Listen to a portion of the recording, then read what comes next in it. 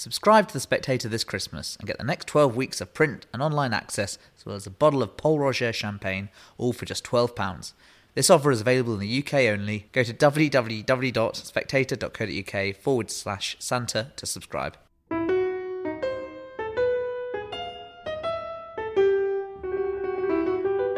Welcome to Holy Smoke, the Spectator's religion podcast. And I'm a still slightly croaky Damien Thompson. Sorry about that. If this were not Christmas, you would be hearing about one of the most disturbing and disgusting scandals to hit Rome during this pontificate, and that really is saying something. Just Google the name Father Michael Rupnik and Pope Francis, and you'll see what all the fuss is about. But let's save it for another occasion. I'm joined today by one of the most popular guests I've ever had on Holy Smoke. Former journalist, now church organist in Herefordshire, Lois Letts, who, like her husband, the legendary parliamentary sketchwriter Quentin Letts, has quite a way with words. Lois is not only a fine musician, but a tremendously feisty, if I can use that word, campaigner for traditional Anglican worship. And if you gather from that she shares my horror at the caterwaulings of lefty folk musicians and worship leaders, then you're absolutely right. But Christmas surely is a time when church music is dominated by carols. So what could possibly go wrong? I rang Lois and discovered the answer is quite a lot. She's still reeling from the ghastly experience of playing at a nativity celebration at a Church of England primary school in Herefordshire. I asked her what happened. Yes, Damien, I was drafted in last week to play at the carol service of a local village primary school. And it's a Church of England school, so they do a lot better than most state schools. They see a vicar once a fortnight. They have daily assemblies. They go to church twice a term, and they've been taught to sing by using these sort of karaoke-style CDs, which you can buy off the internet. And I would say that this headmaster, although I do not share his taste in music, has got them singing. Before that, they were not singing. So this is a big improvement. They've discovered their voices on no singing. So there were 10 carols in all. There were 3 traditional ones, which I was to accompany on the very nice Nicholson organ there. Once in Royal David's, O Little Town, Hark the Herald. And their parents were going to join in singing with those ones. And then there were 7 worship songs, children's worship songs, to be accompanied by a CD, which, of course, predictably broke in the middle, allowing us a sort of a cappella version of one of those songs. Which, to me, sounds... I mean, worship songs are pretty ghastly anyway, I think. Yes. And I can't decide whether they're worse without or with an accompaniment. I think if you have a beautiful voice, if you're Whitney Houston, you can do it unaccompanied. But I think an 8-year-old voice needs help and a rhythm, all of which the accompaniment, the chords provides. Well, help me out. What does a Christmas or an Advent worship song sound like? Okay, it's bad. It's bad, is it? I thought it might be. I've got a few of the lyrics here. So this one is called Down in the Stable. And I'll give you, I'm sorry about my singing capabilities, but I'll give you a quick burst of verse 1, I think. So, down in the stable, it won't be too bad. Down in the stable, it's a cosy pad. Come down with me and you will see that it's really not too bad. Well, oh, yes, it is. It goes on down in the hail, warm and snuggly. It won't be too bad. Then there was one. This one really annoyed me. Now, this has nothing to do with the nativity. It could have been written by someone who works for shelter. Teach me always to remember the many people of late December. That's not grammatical. The people don't belong to December. But anyway, the many people of late December that have no shelter to call their home. For the ones left out in the cold. For the poor and the homeless that have no place to go. And it goes on. It doesn't rhyme. There's no real meter. It's not good poetry. And it's also sanctifying, I would say, homeless people. Now, admittedly, there are lots of homeless people out there, youngsters who shouldn't be on the streets through no fault of their own. They are homeless. But I work in Hereford and I see a lot of characters on the streets who clearly have addiction problems, and I don't think we should be teaching our 10-year-olds to, in some way, sanctify these characters. Well, certainly not to celebrate homelessness in itself. That seems all so predictable anyway. So this was sort of shoehorned into a nativity service, was it? Nativity, good Lord, It's meant to be about the nativity. They're meant to be getting the basics in. There are 9 excellent carols I could have provided that would have given you, admittedly, wise men somewhat ahead of their time, because that's Epiphany. But you would have had angels, and you would have had shepherds and all the rest, and we could have used all the traditional carols that you and I grew up singing in the 1970s, and probably knew off by heart, to illustrate the readings. To begin with, it was quite sweet, and I'm a mum, so I enjoy watching sweet children. They were doing well with their material, but after a while, the poverty of the language and the poverty of the tunes and the harmony and the poverty of the backing tape and, frankly, the poverty of aspiration behind this programme started to just bleed into me, into my soul. And the words of Bob Dylan, for some reason, started going around my head. You just kind of wasted my precious time. But worse than that, after a while, I thought, no, they wasted the children's precious time. They have those children for 7 years. That's half their knowing, conscious childhood. And they're going to be leaving that school ignorant of their birthright, their choral birthright, and knowing some songs which they're going to forget instantly and never sing again. Exactly, yes. And that is not going to happen to the children who go to prep schools. One hopes not. Otherwise, parents should ask for their money back. Prep schools are going more traditional. I helped to change the musical curriculum at a prep school about 8 years ago. There was quite a lot of Kumbaya type stuff and Graham Kendrick stuff coming in, and the lady who used to play the organ there left, and I said, well, I will play the organ for free, don't pay me, I just want to get the basics into them, please. So you will have to put up with what I want to teach them. So I got all the carols in, I got Advent, Epiphany, Lent, Passion, Easter, Harvest, the lot, and they left with a sense of the canon, the curriculum, if you like, of the choral tradition. And I bumped into a woman the other day who is teaching prep school in Dorset, and she said they've gone very much back to the traditional stuff. So I think the prep schools and the public schools are realising that is one of their unique selling points, that they have musical staff, they have trained musicians on the staff, and they can provide a grounding in our great choral heritage. And also grounding in tunes that people like very much. Now, one of the things we know about carols is that they seem to maintain their popularity even though people don't go to church. It's a bit like, Parry's Victorian anthem Jerusalem, which lives on, at rugby club dinners and it's sung in the street by drunks because it's such a good tune and because the words are uplifting, even if nobody knows what they mean. And the same is true of so many carols. And instead, basically a number of carols which were just sort of cut out of the service so that children could sing this woke garbage. And let me ask you, how did this culture come to get a grip on this particular supposedly Church of England school? I'm going to be helping more at that school, I've decided. So I will perhaps get more of a backstory on how this happened. But I would say that generally what happened was the closure of the grammar schools in the 1970s and 80s meant that lots of good musicians who both taught at the local grammar and were director of music, say, at the local big parish church, were no longer employed. There was no crossover, therefore, between the church and the school. It was just part of the general rot in the Church of England in the 1970s.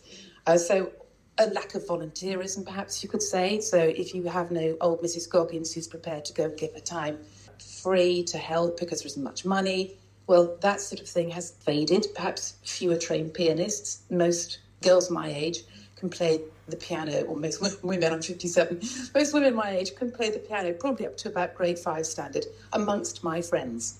So there were more people there to help in these little village schools. And something did come into the gap, as it always does. Something not very pleasant came into the gap in the 1970s and 80s. So various books I've got 2 here, by A&C Black, started being published. Someone's Singing Lord.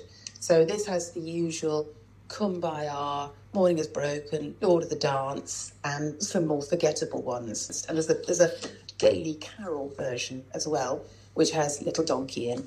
And I've nothing against Little Donkey and Calypso Carol in small doses for very small children, but not if it's all they have. And then the BBC saw their chance. And in the 1980s, the BBC produced Come and Praise, and then we had Songs for Collective Worship and Assemblies. And that wasn't a particularly Christian set of songs. It was, and we know where the BBC was going in the 80s, very anti-elitism, into a sort of secular humanism on the religious programming. Exactly. I don't think that dear old Dame Thora Hurd, whom I met, who presented your Songs of Praise choice, as it was originally called, and then it became Praise Be. Only I would know something as trivial as that. Anyway, I met Thora. It was a great treat, but I don't think she approved very much of what was happening to hymns and carols and the like. It was designed to be inoffensive to people of other faiths or of no faith. The trouble with being that inoffensive is the lines to your particular culture start to be rubbed out. But one of the really disturbing things about this is that it is the Church of England that's actually doing this. It's Church of England committees. The same is true in the Catholic Church. Same is true, Lutherans in America. It doesn't matter where you go in the West, mainstream denominations, you'll find that this wokeness, and they hate us using the word, so I use it all the more, it's being pushed through at committee level, very often by bishops. And bishops have a tremendous amount of power in both the Catholic and Anglican churches. And they're basically able, if that's their style, to enforce an already horribly outdated and patronising style of worship on children, which is particularly incongruous at Christmas, isn't it? Yes, and it makes me... no one has ever accused me of being a socialist. No, Lois, no. True blue as they come. But I got really quite upset for these children because you can't say that if you work hard, you can buy a good product to a child because the child has had no opportunity to work hard and to buy itself into a private school. They're the very children who have probably least access to decent culture outside of the school. So in private schools, most children probably go to church or have a mum who plays the piano, say. They might even sing some carols with some carol singers. So a community-type carol singing. But these children, they have two hard-working parents. Sunday is a day of blocked-off relaxation. They don't go to church. And therefore, it's state school-educated children who are most being affected by well-meaning but misplaced egalitarianism here. But shouldn't there be a vicar? Shouldn't there be a vicar presiding at this, nativity play, or at least attending it? But perhaps sometimes the vicar is the problem. The vicar or the rector or the parish vicar priest. can be. The vicar at that particular carol service is a stand-in vicar who is part of that whole woke culture. And although he is very well-meaning, he would hate to, I think, admit that perhaps the last 40, 50 years of his life has been tending to take worship in the wrong direction for the majority of people. He would have hoped to have opened it up to people, but actually all it's done is closed it down into more of a middle-class thing for children who go to private school have all these wonderful opportunities, and those going to that school have almost nothing. So it's backfired on him, so he can't admit that. The other vicar in that, the vicar actually runs the benefice. I was talking to him last night, and out of this, we have actually thought of a plan, which I might use this as an opportunity, if I may, to give you. Of course. If CDs, because we have no pianists and no resident musicians in these little village schools, if CDs are the way forward... Which they're not. They're being retired faster than clapped out old church organs. But karaoke machine type, yes. sort of Spotify type. Yes, indeed. Not CDs, but the whatever is afterwards. I've got to get, obviously, more au fait with the tech. But if that is the way forward, what about if we produced a sort of choral canon which was shamelessly traditionalist and aimed at, I don't think there should be any difference between primary and junior school. I think a 5-year-old should be aiming up to the sort of thing a 13-year-old is singing. We're not all dumbing down to the 5-year-old level. But if we produced some sort of aid, an easy aid, because they all need things to be done quickly and easily, these headmasters and mistresses, if we produced easy aid for assemblies, that pushed our agenda rather than let the left take over on the agenda and just have it their way. I think because the organists that I know tend to be traditionalists, we don't want to do ourselves out of a job, obviously, or out of the sense of live music is best. So we have been tardy at grappling with new technology. But given that we're in this awful state, isn't it best that we admit that, okay, the music might not be perfect, but nevertheless, the children are at least getting the words. They're getting the words, which are, if they don't know those words, they won't understand half the references in, books they might read that have been written over the last 200 years. It's part of their heritage as much as Shakespeare or the Bible or the King James Bible, obviously, or the Book of Common Prayer. And they need to have these pushed into them at a young age. So we're thinking of doing something a bit techie. I think it's a very good idea. Why don't you talk to the great Marcus Walker, who's rector of St Bartholomew the Great in London, I've had him on the podcast, by reviving traditional Anglican worship there. People are flocking there. In fact, the King was there the other day. Everybody loves it. People actually like traditional worship, including people who don't normally go to church. But they especially, because this is our Christmas special, Lois, so you've got to imagine, a Holy Smoke TV studio decked out in the ultimate 1970s Christmas hat, because this is our Christmas special. I wanted to say that, particularly at Christmas, wokeness and Christmas, well, they've always sat together very uneasily, even before we knew the word woke. For example, I have heard so many bloody sermons from Catholic priests in which they insist on talking about the Holy Family as immigrants, and this then becomes the hook on which they hang their utterly platitudinous thoughts about immigrants, which tend towards letting in as many immigrants as possible and therefore putting as much strain as possible on our National Health Service. Sorry, that's one of my bugbears at the moment. No, go for it. But, first, what I find rather funny is that the vicars and the priests who push this line will often tell you that they don't actually literally believe that the Holy Family went into Egypt, and so actually they don't really believe they were immigrants, and so they're fans of the modern school of biblical scholarship, and a lot of it's well-researched, which doesn't necessarily think the nativity narratives are completely true. But when the opportunity to present Jesus, Mary and Joseph as immigrants presents itself, there you have it. People yawn because they know what's coming. 10 minutes of pure sanctimony at midnight mass. And you're not allowed to protest. You have to sit there being talked down to, criticised, and you have no means of getting up and saying, that's just crap. I don't believe in that. Or I realise you're criticising me for voting Conservative, which comes down to in our local parishes. Well, I think local parity is everywhere, because the gap between the number of Anglicans who vote Tory and the number of Anglican clergy who vote Tory is enormous. Yes. Absolutely enormous. This lovely chap who's going to do this, hopefully the work with me on this, is very much of our persuasion on that. Right. But I think he has to keep that quite quiet. But tell me, I'm interested in how can, just as there are ways of making a carol service or midnight mass, I'm not saying political in any sense, I'm not saying it should be right-wing or left-wing, but it can become an all-embracing, nostalgic environment. Because there's nothing more powerful than nostalgia. There's nothing more powerful than nostalgia. Yeah. People love it, and I love it. I'm intensely sentimental, and that's what I expect at Christmas. I think it's sound and light as much as everything else. You have to think of it as a piece of theatre. And we've just done our How Cable Carol service. It was a huge success. We had, in a village of 100, we had 110 people in the congregation, 25 in the choir. We had people coming from Worcester because they had seen it on Facebook or whatever that we did, Book of Common Prayer and King James. We had no sermon, because I think that just slows the flow.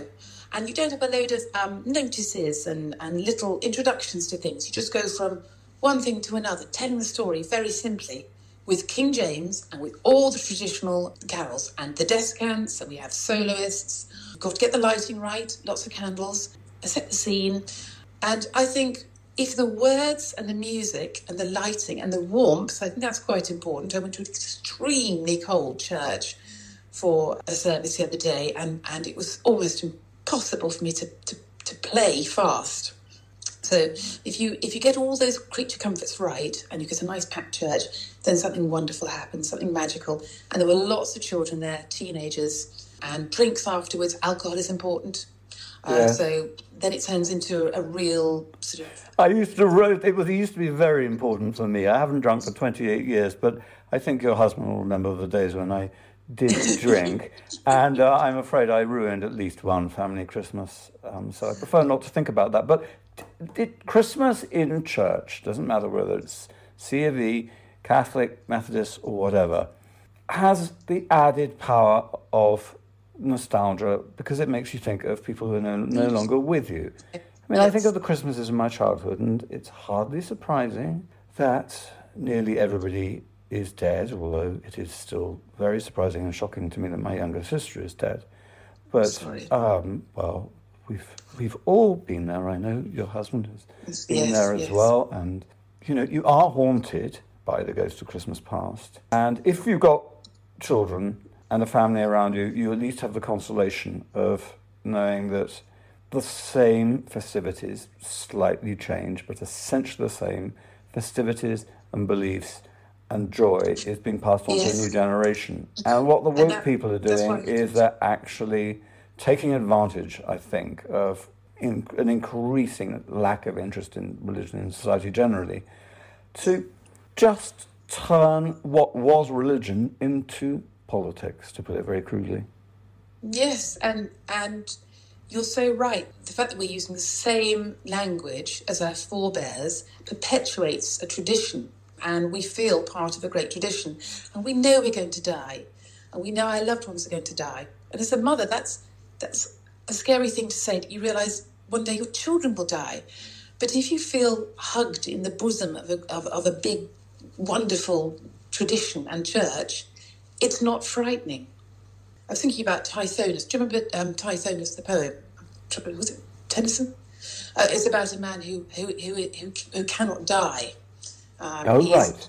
Condemned. It's a Greek myth. I think he's in love with the dawn. He asks to be made immortal so that he can love the dawn, Athena, and he forgets to ask for eternal youth at the same time. So he just gets older and older and older. And it's a lovely poem about Tithonus about aging and wanting to die, wanting to go because you've passed your time. So I think spending time in church and feeling that continuity and feeling that one day you're going to heaven, and that certainty of those words, because they were very certain, the Victorian hymn writers and carol writers, about what was happening, gives you confidence, and you can't take away the sorrow of grieving for someone, but you can bolster someone with so much strength using this wonderful choral tradition that we should all be able to.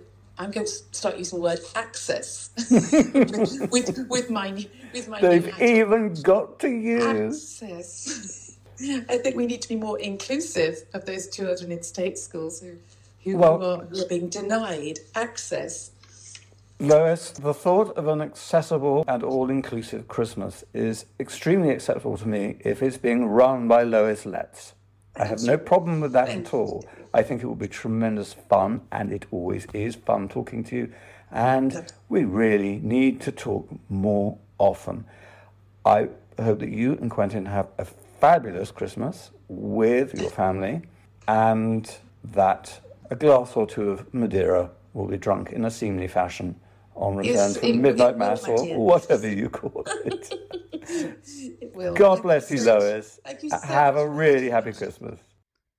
And now is my opportunity to play you out with a piece of obscure classical music, or this being Christmas, perhaps something a little bit cheesy, or maybe a combination of the two. Here's part of the prelude to a once rather popular symphony by the composer Victor Healy Hutchison. It's from his, I think, absolutely delightful Carol Symphony. In a 70-year-old recording, well out of copyright, by something called the Metropole Symphony Orchestra, conducted by Dolph van der Linden.